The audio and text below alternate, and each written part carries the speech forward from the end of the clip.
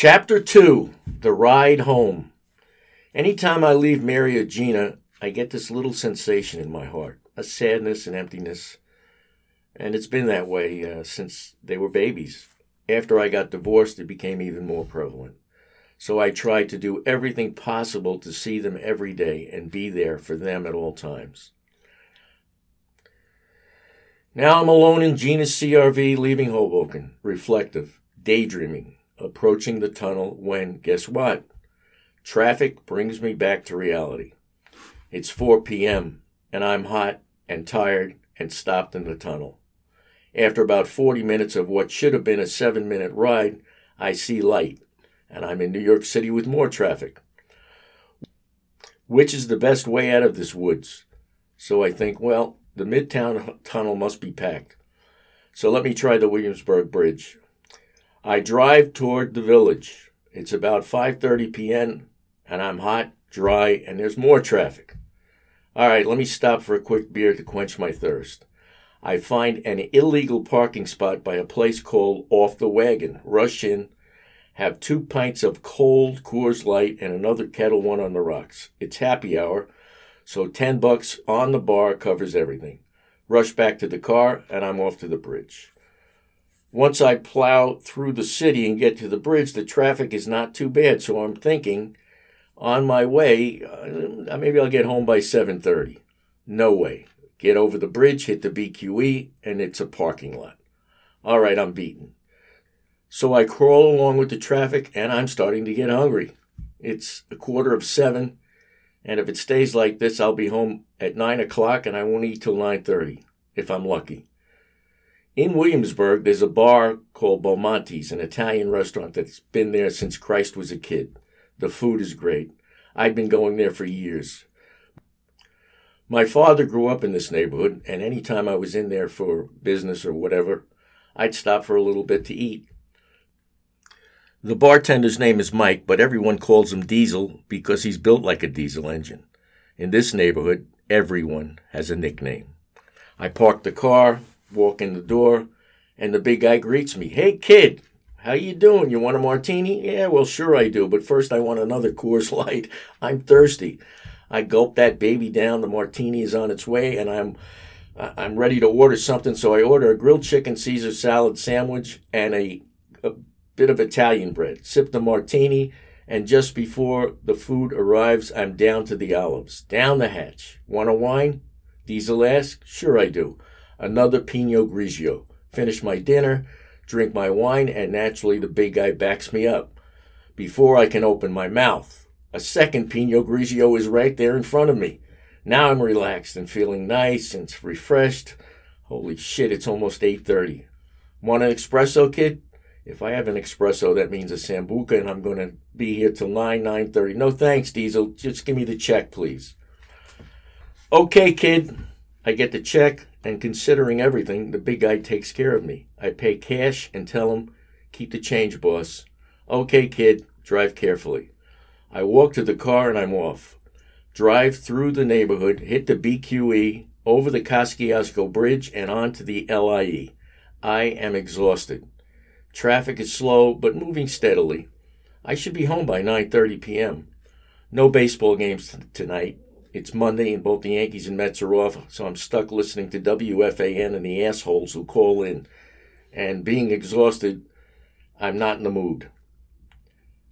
I'm not in my car, so I don't have my CD rack, and I wind up shutting the goddamn radio off. Traffic is still about the same, but I'm bored and tired. Nothing on the radio, so what do? Like an asshole, I start texting and playing with my cell phone. I'm approaching the Cross Island Parkway. I'm getting closer. Cross Island Parkway is near. I'm moving. I might make it by 9:20. The Southern State Parkway is in sight. I hit the exit, glide around the circular curve, and I'm on it. Traffic once again is slow but moving. Playing with that phone was a big mistake because somewhere along the Southern State I must have changed lanes without signaling. I'm moving along, doing about 40 miles an hour, which is keeping with the flow of traffic. I pass the old toll booth in Valley Stream. This area, where the old toll booth used to exist, is a monumental landmark. When I was a kid, and probably until I was 19 years old, the cost of this toll was a dime. And that dime meant I was on my way to Grandma and Grandpa's house in Brooklyn. I could do another whole book on my relatives, but I don't want to stray from the theme of this one. I will tell you that my grandfather, Philip Adamo, was, in my eyes, the epitome of what every man should be. Not pretentious, not arrogant, not crass, but rather strong, funny, loving, caring, intelligent, unassuming, and human. Not perfect, but human. I always looked forward to being with him. I loved him. Anyway, I'm past the toll area, and now I'm past Valley Stream State Park. Shit, if all goes well, I'll be home in 25 minutes. I'm past the Meadowbrook Parkway, and I'm on my way. And then it happened. Blaring siren, lights flashing. I'm in the middle lane, so like I always do when I hear sirens, I pull over to the right so whoever it is can pass and get through. Only this time, the car ain't passing. It's getting behind me. Oh shit, it's a fucking cop. Pull off the parkway and on to the shoulder, he bellows through the loudspeaker. What shoulder? There's only a grass embankment here. So I drive onto it. Stay in your car, roars the mic'd up voice. The cop strolls over to me. It's a New York State trooper. He walks up to the window. License and registration. I nervously take out my wallet. I find the license right in front of me. I also have 2 Police Benevolent Association cards that I can't find among all my other cards. Stupid me. I should have kept them right in the front with the license, but in hindsight, I don't think it would have made a difference with this guy.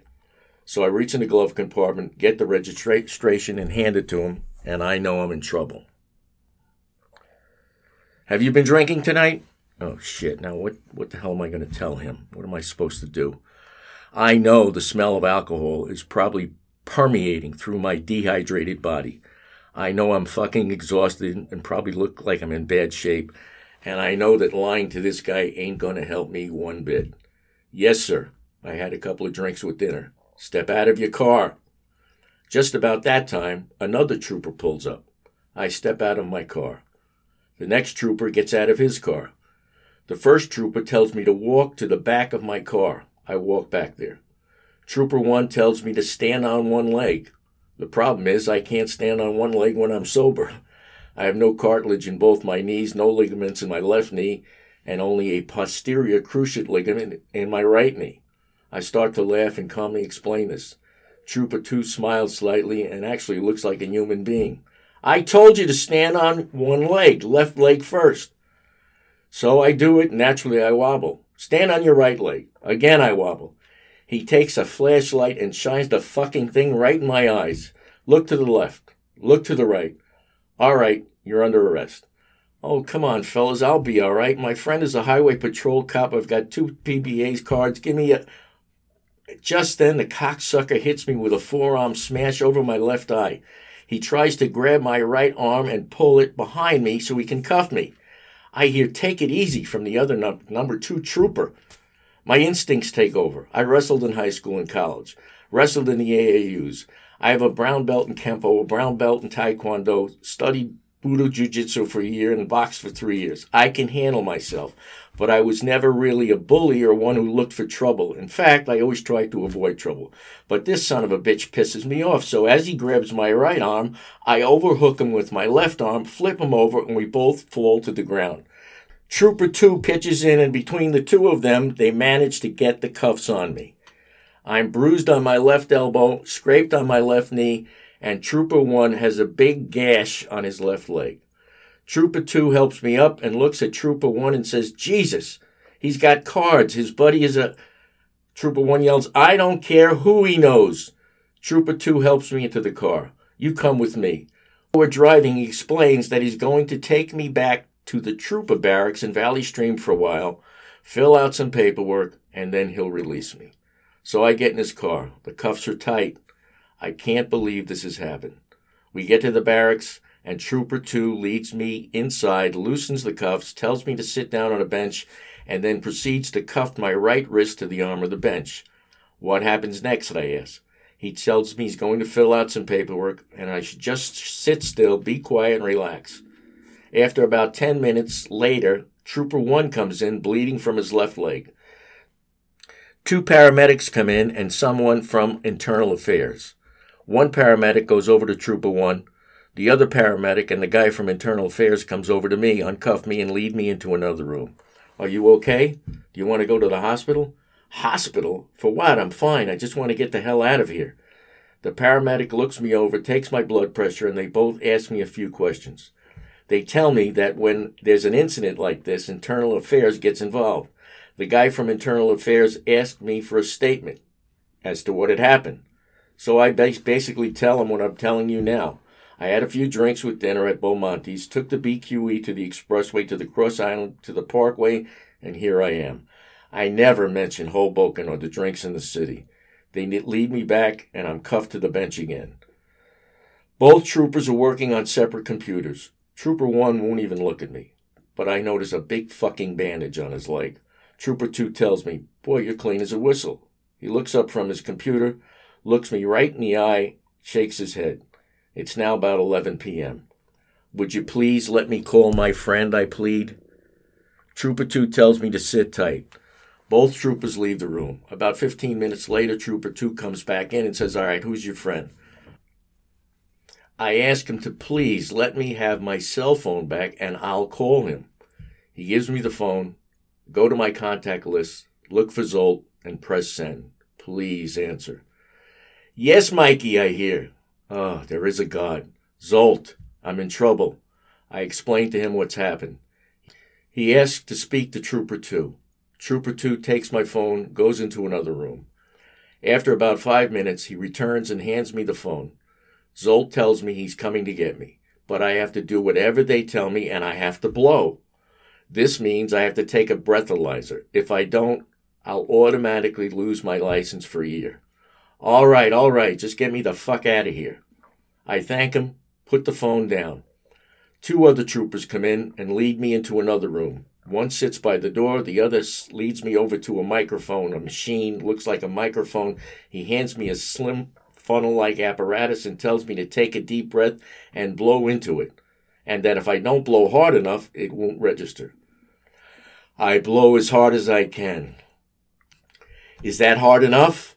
He nods his head and smirks. They lead me back to the bench, and Trooper 2 tells me to sit down and wait. No more cuffs. It's now about 11:45 p.m. and Zolt shows up. He comes in smiling, introduces himself to the boys, shakes my hand, and asks me if I'm okay. I nod.